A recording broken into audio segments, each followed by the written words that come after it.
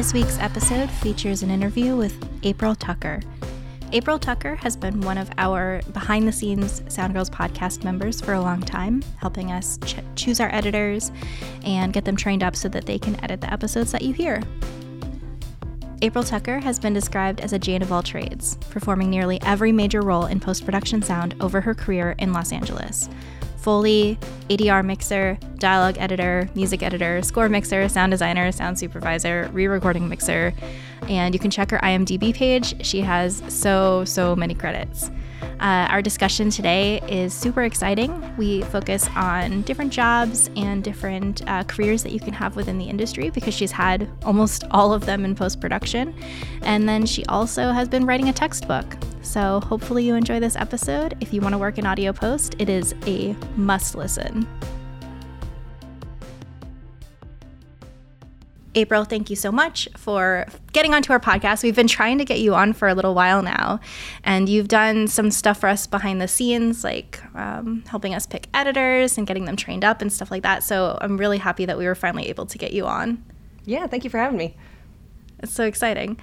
So your background, I took a peek at your website because we'd never met in person, but we've talked through emails and stuff like that. So I wanted to, just browse your stuff and see before we talk today. And I was so surprised at the number of credits that you have on your IMDb.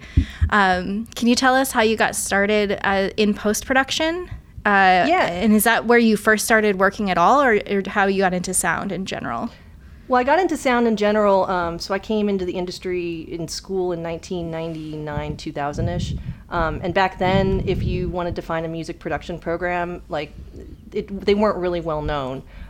So I actually had to go to the internet lab at my college that I was at, because at the time you didn't have a phone or even internet your own in the computer. dorms. Yeah, so I had to go there and I said, what kind of careers exist in music outside of being a performer? Found this program that was music technology, music recording. I said, I have no idea what that is, but it sounds fun. Studied it for 6 years, loved it, moved to LA, and I said, I'm going to go be a record producer. I want to go work for Capitol Records or something. And quickly found that I came to LA in 2004, and this was around the time when we were going into the recession. The music studios were starting to kind of dwindle. Met a ton of people who worked in music, and they all said to me, go get into post. They're like, if you want to ever own a house or have financial stability, don't get into music. Do it as your side hustle or a hobby.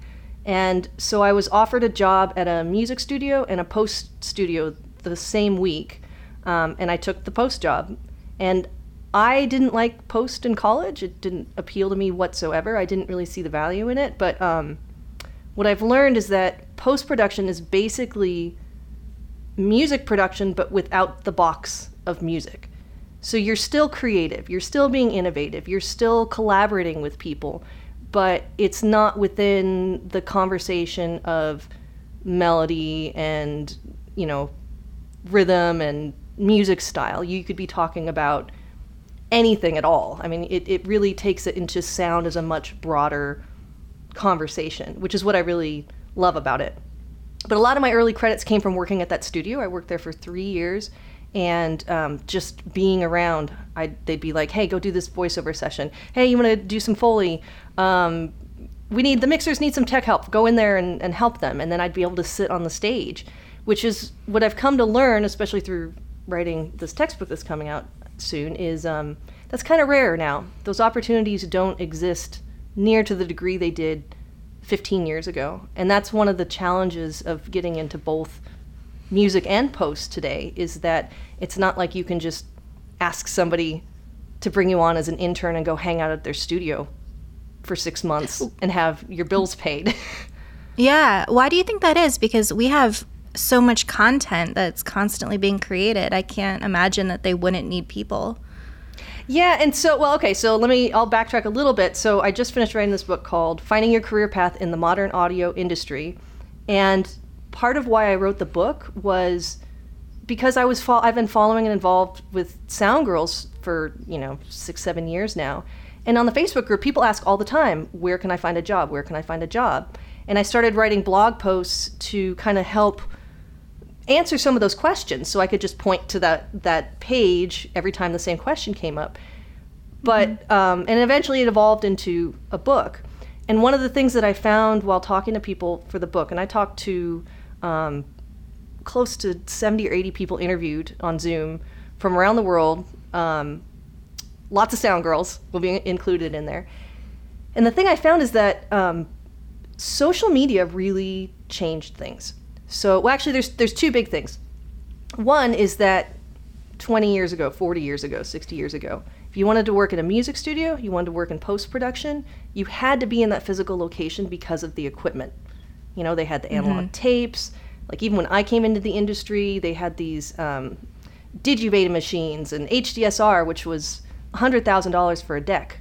So none of us would have that. Yeah, we wouldn't have that at home.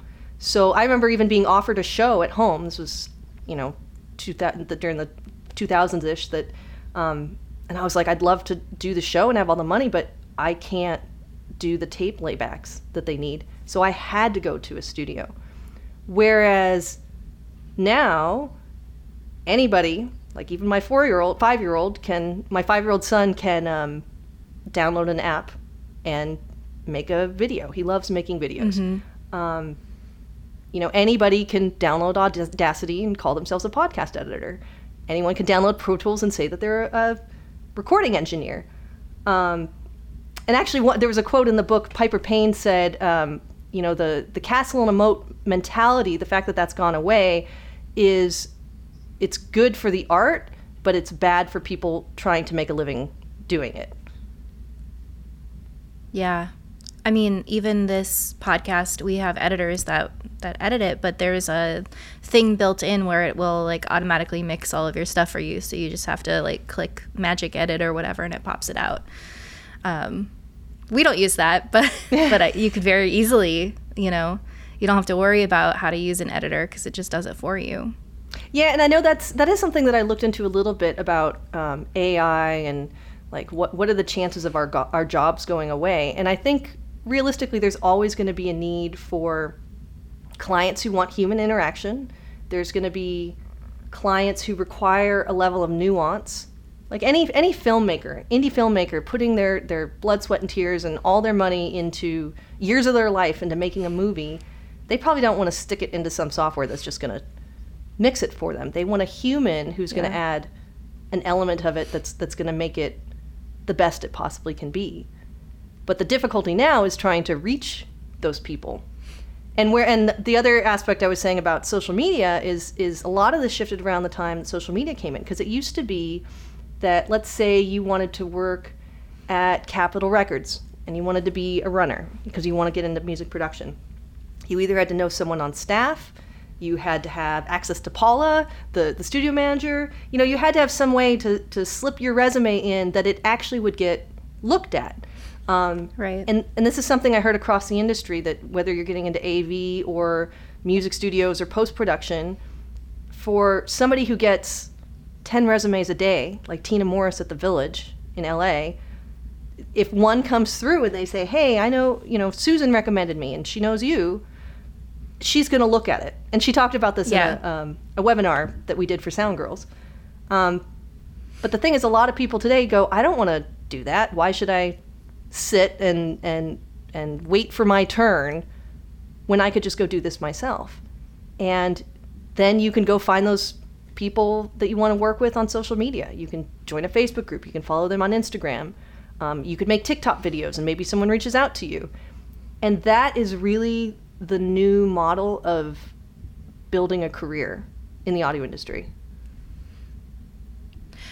That's so fascinating, because that's not where a lot of people my age group or older are going to look to try to get our jobs. But we get our jobs from that networking, like you said, like people who know us, or we have mutual acquaintances or friends. So is there still that mix between, like, are some of these older people who are offering jobs going to like be watching those TikTok videos? I don't know.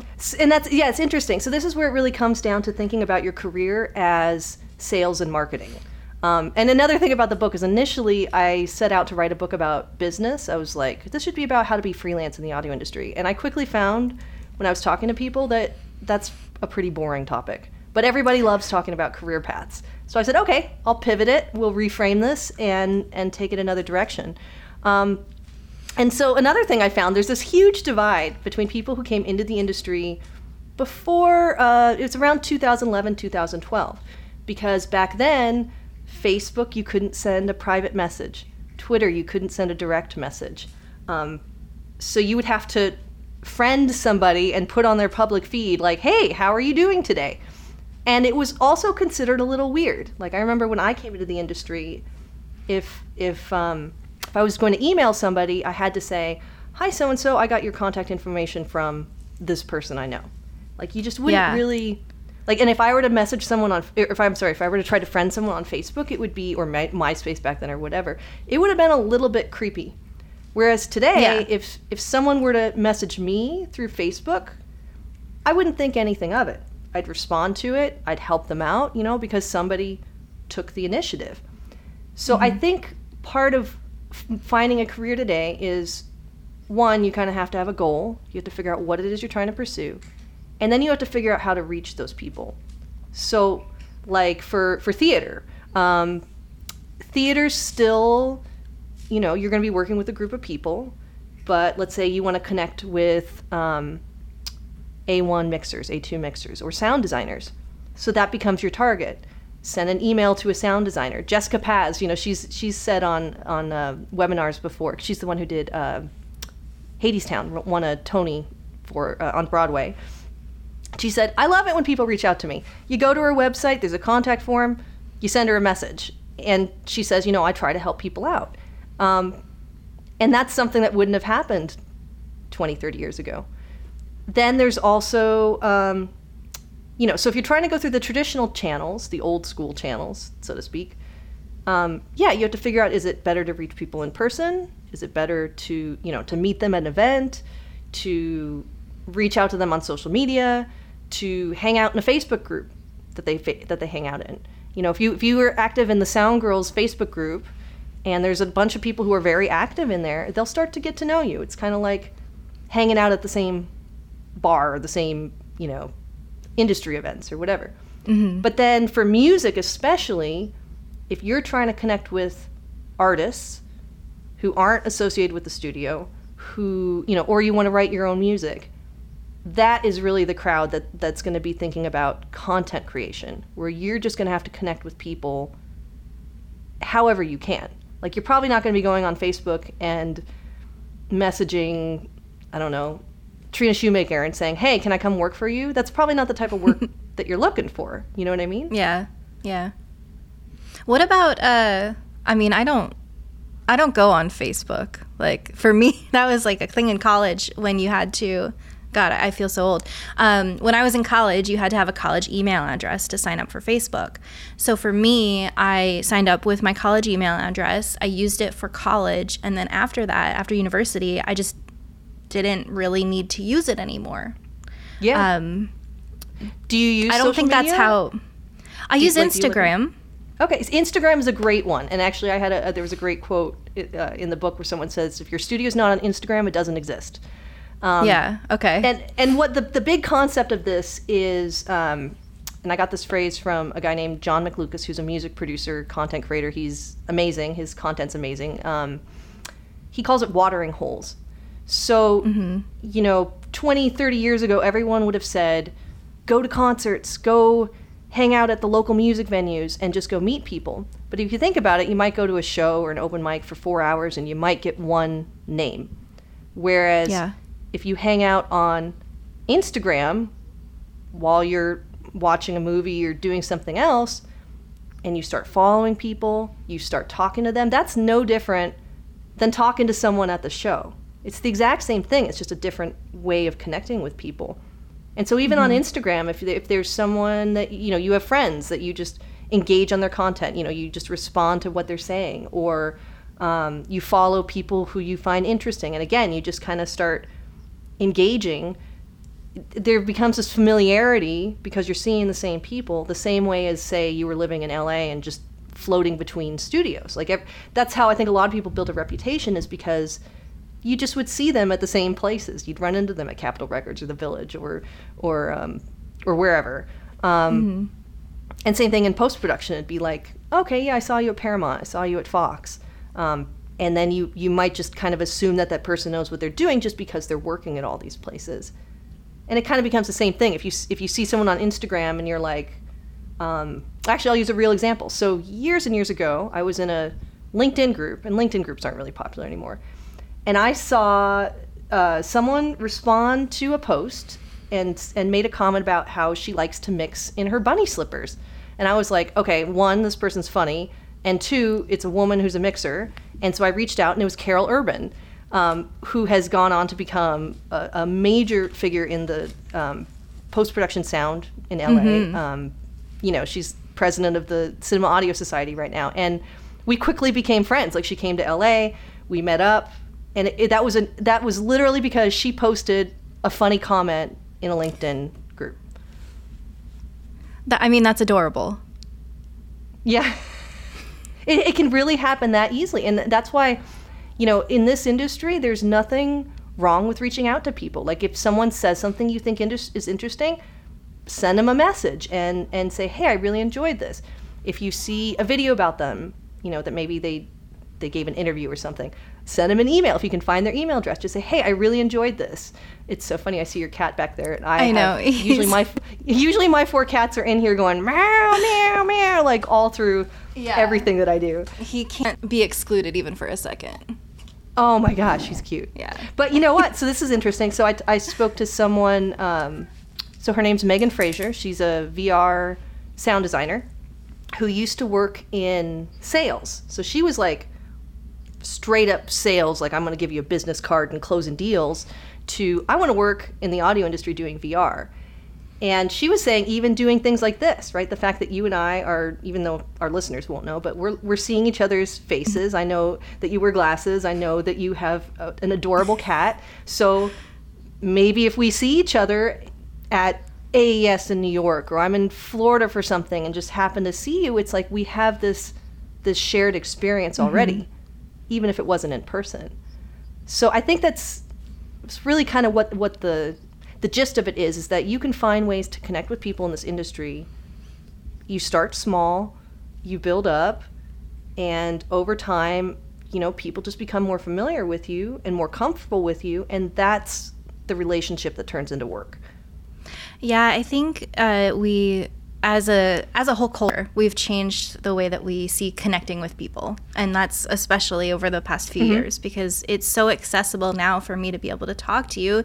You're in LA, I'm in Central Florida. We are thousands of miles away. But we managed to find a time where we could connect and have this conversation. And it's amazing that we're able to do that. And I think, obviously the advancement of technology has allowed that to happen, but also that willingness is there, where I don't know if it was there 10 years ago. There might not have been a willingness to have that even phone call or, FaceTime. Was FaceTime a thing 10 years ago? I don't know. Yes, well, and that's another good point, that especially from the pandemic, it's really, like, I'm almost getting to the point that I prefer doing video calls with people versus a phone call. And that's a really good point. Like, when I moved to LA, I remember there was one connection that it was someone who I just caught him on the phone and talked to him for half an hour. And the advice was amazing. But then when I met him years later, he didn't remember me. Whereas I have a feeling if we had met in person or done video chat, it might have been more memorable. And I think that people would have been open to it. It's just so tricky because I think, we used to think there was that castle and a moat mentality. So it was like, how am I going to reach this person? How am I going to stand out? And that still exists a little bit. But at the same time, if you send out 10 messages to people, you watch a webinar and there's 5 people on it, and you reach out to all of them, maybe one of them will respond back to you, but maybe that's the one person who you connect with. And actually, so I'll share another story. So when I was at AES in 2019, and I was on a Sound Girls panel.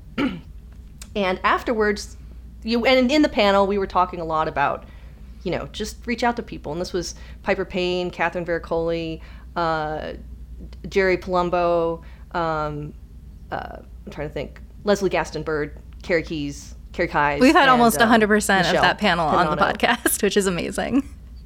Yeah, exactly. And it was so fun, and we all kind of had the same things to say about networking and getting in. But one of the things we kept saying was, yeah, just come talk to us afterwards. Mm-hmm. We're all cool. And it was really interesting because there was probably 100 people maybe at the event. And afterwards, I had 3 or 4 people reach out to me. I had 2 ask for my contact. I had 1 who actually reached out to me. He lived in LA. He just happened to be at AES. He was so nervous. I mean, just incredibly nervous to even say, hi, I'm from LA, and I'm trying to get into post-production. And then I met up with him for dinner. I bought him dinner. I was happy to, because I was like, it was nice of him to, to be the one person that reached out. That's exciting for me. And 3 years later, like, we're still in touch. I've recommended him for stuff because, I know he's a nice guy and I know that he actually follows through. So I've heard other people say too that that they speak at events and they say, reach out to me, and that only a couple people talk to them afterwards, and of those people that only a few of them even turn into anything. But yet all those people have connections. Everybody has, even if it's an introduction to somebody else, that keeps you moving in your career, even if you feel like the work that you're doing day to day isn't. I find myself, because I have students every single month, so you might be familiar with the way like Full Sail operates, is we have like 20 to 50 students literally every month. So that's like, hundreds and hundreds a year. And there's a good mix of ones that are just scared to death to talk to anybody, and they're just so shy, or they're just afraid of something. I don't feel like we're scary. I feel like your teachers are probably the most approachable out of anyone. They're either really scared to talk to us, or like really overconfident, and there's not that many in between. It's just a really interesting mix of these 18, 19-year-olds coming in. It's fascinating.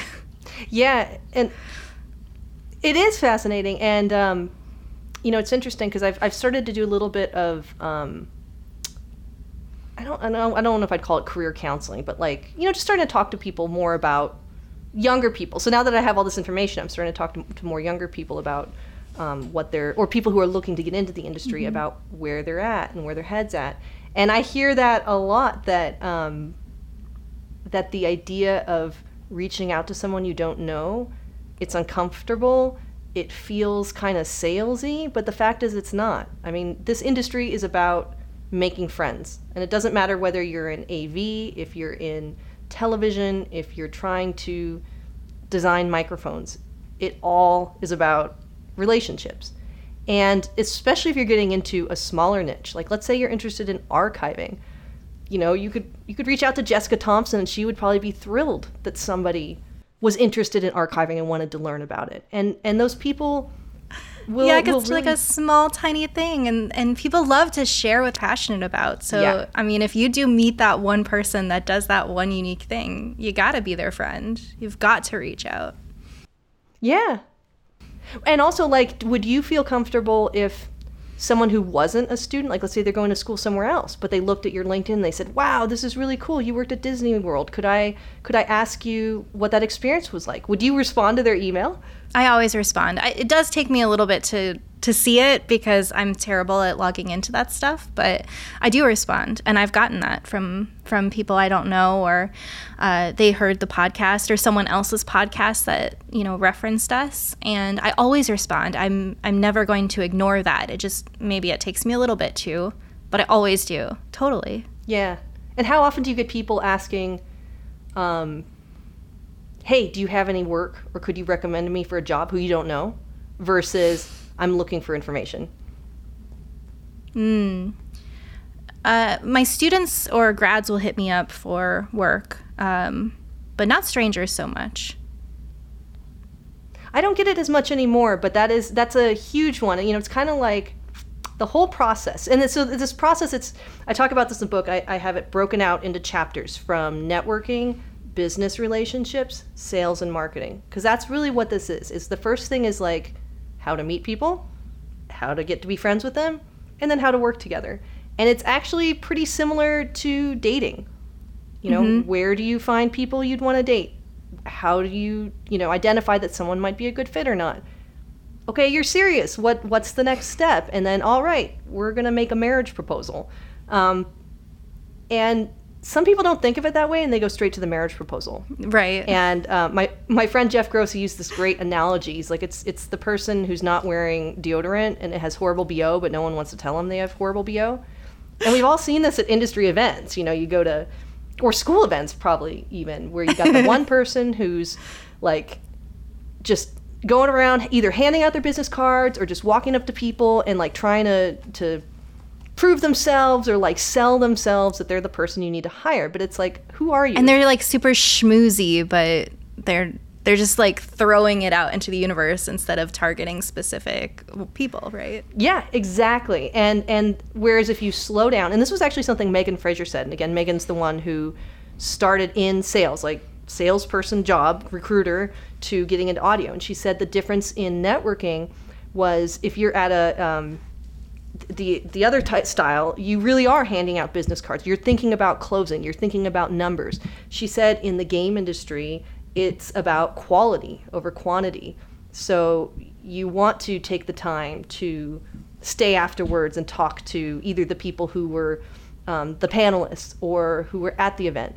If you listen to a webinar, like there's so many, the Ask an Expert Soundgirls are amazing. There's so much great information in there.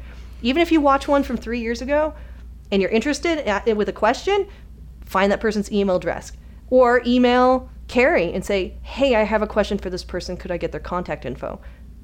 You will be able to get their information to reach out to them. And they'll probably be thrilled to hear from you. Carrie knows everybody. Yeah. So, like, I'm starting a grad program in the fall, and it's super niche. It's forensic media. Cool.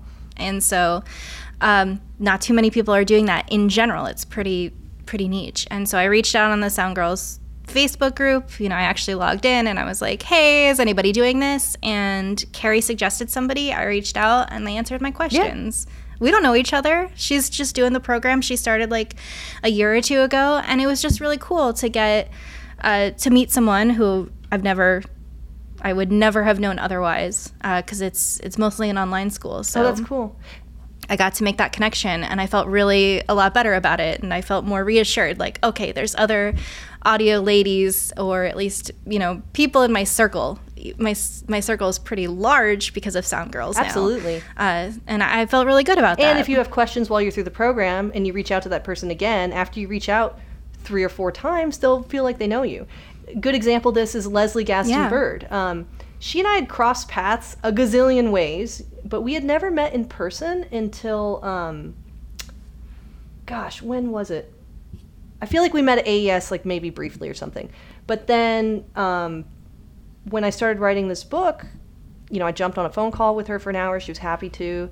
I picked her brain about, like, I've never written a book. And my dad's an author. I mean, I'm really lucky. My dad writes textbooks, so I had him to ask a lot of questions. Oh, that's amazing. Yeah, and my mom helps edit, too. So they both were, I basically sent everything to them, and I was like, if you understand this, then I know my audience will, because, my parents they're in Colorado. They're not industry people at all. But, yeah, I mean, like, Leslie has been an amazing resource for me because she had literally just finished writing Women in Audio. So I could ask her, like, hey, what would you do about this? Or I have a question about that. And so over the past couple of years, I've been asking her questions. She's been a great source of help. And then, I definitely feel like she's a friend, a good friend now, even though we've not spent that much time together in the same room. But we're all in the same team. Mm-hmm. And that's the cool thing about Soundgirls is, like, we really, we're all really looking out for each other. And it's so, it's a great network. You just have to tap into it in the right ways. I am so glad that we got to talk on this podcast because you're answering all of the questions that I had written out to ask you or like prompt you for. So that's amazing. But it's interesting. When is your... Oh, I was gonna say I didn't write about forensic audio, and so now I'm kind of, my brain's spinning a little bit, thinking about, okay, if I wanted to get into forensic audio, like, it's a great example of a niche where you're like, okay, so I want to get into this. How would I go about it? I mean, did you just look online for programs? The forensic audio is something that I actually didn't include in the book, and I think it's a great example of a niche. So let's say, you know, you could anyone who's looking to kind of start a career, you could replace forensic audio with pretty much anything. But I'm just curious, Susan, like, what was your thought process? You were like, I'm interested in learning forensic audio. So what did you do? My fiance and I were watching endless amounts of sci-fi TV, you know, Bones, Criminal Minds. Like, I'm a true crime person. I love reading books and I love watching the shows and the movies and all of that stuff. And so I just told him, like, I feel like I missed my mark. I loved my theater degree. I love being a teacher, but I feel like there is something else out there that I could do, you know, that maybe makes more of a difference. Because you probably know being a teacher makes a difference, but it's, you know, after you do something for 10 years, maybe it's time for a change or something. So he's like, why don't you look into it? He's like, there's got to be some kind of program for that. There's got to be some kind of education. And so I did some research, you know, got on the Googs, and that sounds so stupid. So I did some research, like looking around, and I found there are not very many programs that do it. The one that I was accepted to is the National Center for Media Forensics at the University of Colorado in Denver. Oh, cool. I didn't know they had that. They do. It's super small. Wow. And so I checked out this program, and then of course the pandemic happened. And so although they're mostly online, they also have like in-person workshops. So I waited because I wanted to be able to do those workshops. So I waited like a year after finding out about it to actually go and tour the place and talk to them. And that's how I found it. And I asked around. I talked to some other people. I actually talked to the directors of that department and the assistant director just to be like, you know, this is my background. This is who I am. Is this something that would actually suit me? Like, am I crazy for thinking this? Because there was an article I read, I forget which magazine published it, but it was about how forensic audio is not audio engineering. And it's not. It's like kind of doing the complete opposite of what I would normally do as an editor. Instead of isolating frequencies to remove them or clean them up, you're isolating frequencies to draw attention to them and find out what that person said in the background, or, you know, that fuzzy part of the video. How can you analyze that data to figure out what it actually is, which is the opposite of what we do in post, right? We're trying to cover up those mistakes. Yeah. And she was like, I have a theater degree. She's like, if you want to learn about science and actually use that science for research or other applications, she's like, it's totally for you. It's for anybody who cares about, you know, processing audio. You understand waveforms and all, you know, how compression works. She's like, you understand that stuff, so it's a natural fit. The biggest thing she said is I'll have to learn about the you know, like legal stuff, because like I have a theater degree, not a lawyer. So like, how do you make your stuff admissible in court? And if you had to be like an expert witness or, you know, testimony or whatever, they coach you and teach you all of that stuff as well. So that's super fascinating, because it's every single job, pretty much anything in the audio industry today, you're going to have to learn a skill outside what you think you're going to have to learn. Oh, totally. And so that's interesting. Like, and so then have you done any, I'm curious if you've done anything to educate, here I go, like back into interview mode. It's all I just good. love this stuff. Did you do anything to kind of learn skills already before the program? Yeah, I looked at their classes, their course list, of course, and to see what was necessary for that. And so some of it is going to be, like I said, the law side of things, which I really don't know that much about. So I got a couple of books from the library just to kind of get a better baseline. And then using my editing software and video editing software and just getting a lot better at that, because they have a lot of, not necessarily police officers and stuff like that, but people who are in the legal realm that have to learn the audio editing because they didn't know it before. So I'm just refreshing my skills on that, especially video, because I don't do as much video editing. So yeah, I am. Not as much as I should, honestly, because you know, the working 3 jobs kind of thing. Exactly. And that's another good point too. Anyone who, even though you are, an established professional, you're trying to pivot, and that requires learning new skills. Yep. Building a new network. You said you reached out to someone with Sound Girls. Have you reached out to professionals doing this yet? I haven't found too many. I've only reached out to the people through the university.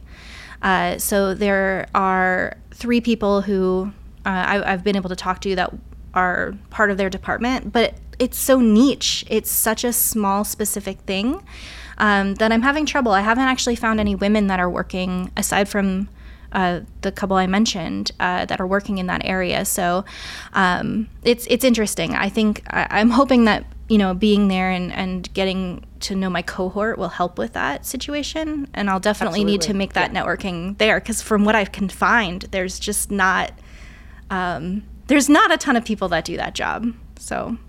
Do you know, are there any conventions for it or any sort of events specific to? Yes, there are. And part of the requirements for the degree program are that you attend those. So the next one that's happening actually happens to be here in Orlando next year. So I don't have to travel for that one, which is kind of cool. That's a really good point. So things like audio DSP, archiving and restoration, some of those niches, they do, did I say automotive audio? No. If I didn't, automotive audio. Those are niche. They're real niche. And so when you start participating with the conferences and you meet people at the conferences, it's such a small group of people that they'll easily see if you're interested, if you're engaged, if you're serious about doing it, that increases the opportunities of finding work as well. Mm-hmm. And not every niche is going to have a degree, but the fact that you found one that does is awesome. And it's not really about having the degree so much as it is, learning the skills, gaining the network.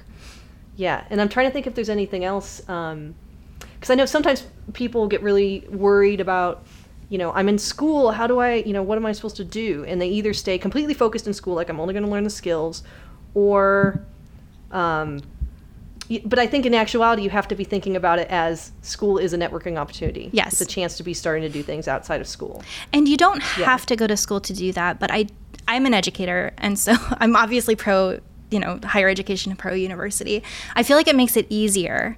And you're not always cold calling people. You kind of, when you're at school and you learn about these, because your professors bring in professionals to talk about it, or they send you to these conventions or workshops, you're paying that, college tuition to get an easier access to that stuff. You could definitely seek it out yourself, but they make it easier for you. Yeah, and it depends on the topic, and it depends on your learning style. Because I know there's some people who just, the thought of sitting in a classroom and having to do tests and all that is just no way. I'd rather sit at a computer and figure it all myself. But then for other people, I'm the same way. I love doing classes. I mean, I did a business certificate after I finished my master's just for fun.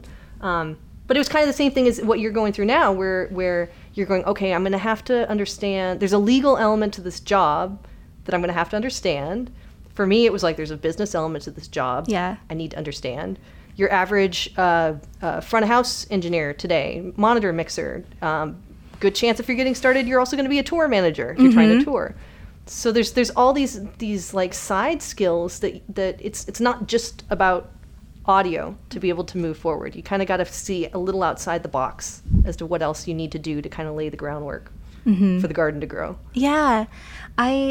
I started to feel kind of, because my students are 20 years old, right? And I'm 35. And so for me to be going back to school at a time when a lot of the other people might be, 24, 25, a good decade younger than me, I felt kind of weird about that. But the more I think about it, the more I feel like my setup for success is higher, because I've already been through... maybe it's a different career, but it's still semi-related. I mean, I got accepted to the program. I've met other people who do this job, although not many. It's... and it reminds me of Becca Stoll, who is... she does A1 mixing work on Broadway. And she, even though she could have stayed in New York and started her career in Broadway in New York, she went and worked in Dallas, she worked in Connecticut, and she said that what that brought for her was that by the time she did finally move to be working in New York, that she had already kind of gotten all that, those emerging years, just the process of learning, all that stuff kind of goes out of the way. The awkward and you can just focus phase. on yeah, like the learning how to communicate with people and learning how to like, and if you mess up, everyone's going to mess up, but it takes a few times of messing up before you can just be like, okay, deep breath, roll with it, move on. Mm-hmm. So if you've already been through all that kind of stuff, by the time you're pivoting, you're in a great position. Yeah. And that's, I think, a lot of people, especially emerging professionals, and I use the term emerging professionals to mean anybody who's kind of still trying to get established but isn't making a living doing audio yet. Mm-hmm. I think a lot of people think that they should be more established. And it's like, no, you are in a period of, you're either going to be exploring because you're trying to figure out what you want to do, or you're just going to be trying to figure out how to survive. And so if you're working at Starbucks and writing music, or producing in the evening, it is what it is. You just keep doing that and you keep going at it, and eventually you'll build the client base and you'll have the support. It's like a garden. It's like you've laid the seeds and the garden starts to grow, and eventually some things will just grow without you having to really tend to it, and other things will need a lot of care and attention. Mm-hmm. That's a wonderful analogy. That's like perfect. Yeah. Yeah, so you've got a really established garden. You're just trying to grow rosemary now instead of basil. Yep. And plus, like, I don't know, having a master's degree was something that when I was just coming out of college, I was so unsure about. I was just like, am I going to get a master's in sound design? Like, am I going to go for theater? Like, what am I going to do? And then I had that, like, crisis that maybe a lot of us have of, do I even want to be in this industry anyway?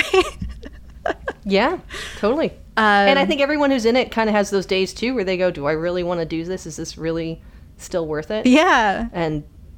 But that's part of having a career. Is, you're going to have a medical emergency or a personal emergency at some point in your life, or someone in your circle will, and you're going to have to still go to work and mm-hmm. record that voiceover or do that show or whatever it is. Yeah. It's the maturity and growing older is a wonderful thing. I don't think I'd ever want to go back to my 20s, right? It's funny. I feel like that's, in terms of like Sound Girls and some of the discussions we're having, we there's obviously been a lot of focus on people trying to get in, but I think that now that there's enough of us who are in our 30s and 40s, or there's the women who were just like, you're the legends, you've been doing this forever, you're the legends. But then we've kind of got this middle ground too, where it's like we're established professionals, we've been doing this a long time, we know what we're doing, but we're also not really talking about the challenges that we face. Whether it's trying to be a parent and work at the same time, or a parent's ill and you're having to try to manage your work while taking care of somebody, or whatever it is. I mean, there's just these life things that are different than when you're 24 or 22. The lack of that discussion, I think, would really change a lot of younger people's perceptions, because I know being an instructor, being a teacher at a university, sometimes we'll get students who kind of give off the vibe of like, if you've done so much, why are you here? Like, if you can't do teach kind of thing. And you're like, whoa, you don't know me.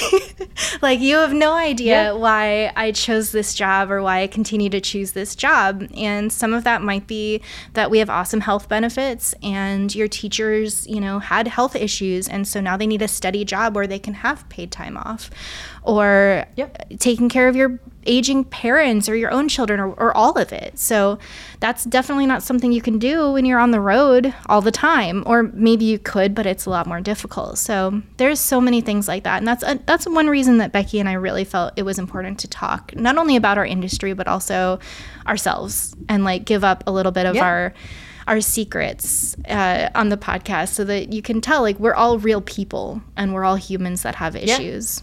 And so totally, if someone's career looks different, there's probably a really good reason for it. So there's no like, and it's normalcy you have to follow.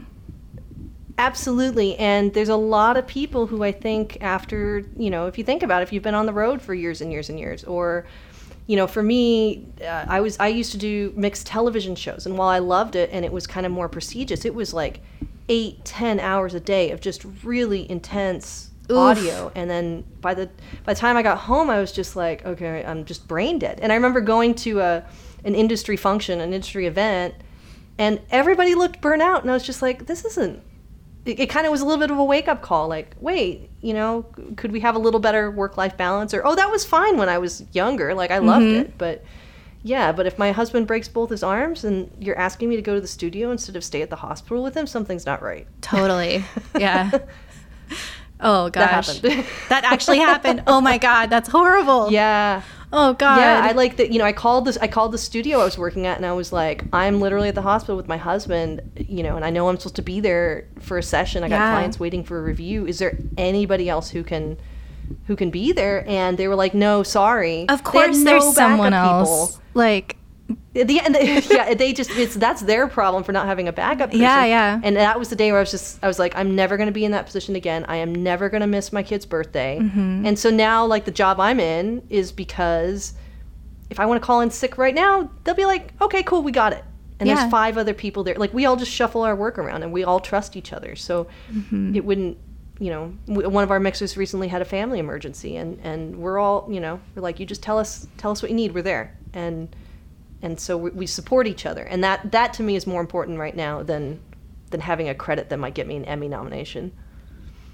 Yeah, because the Emmy sounds really awesome, but you still have to take care of your family and yourself.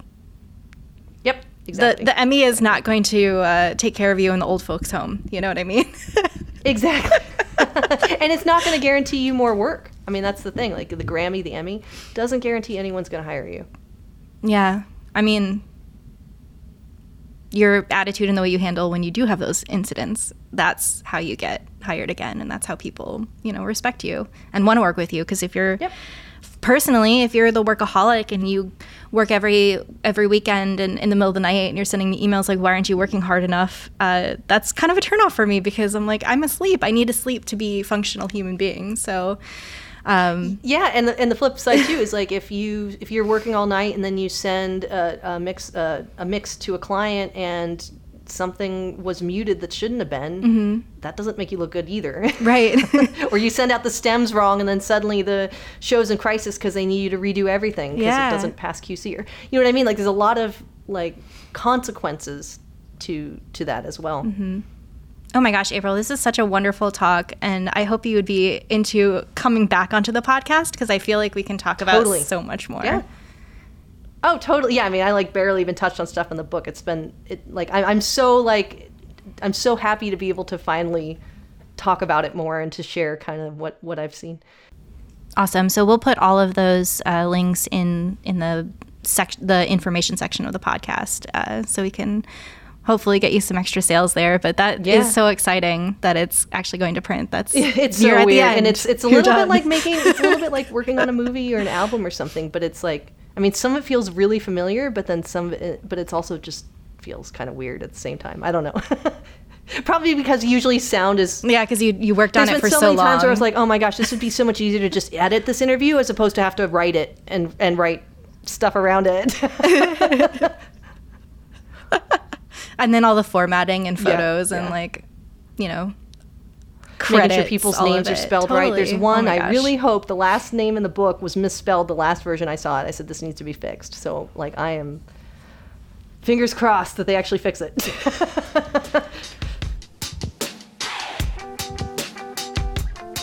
Thank you for listening to the Sound Girls podcast, sponsored by QSC. Join us next week on iTunes, Spotify, Amazon, Google, or wherever you find your podcasts. For more information, check out our website at soundgirls.org. Looking for more audio-related podcasts? Check out our friends at the Audio Podcast Alliance. To see all of the other podcasts in the Alliance, make sure to visit audiopodcast.org. This episode was produced and recorded by Susan Williams.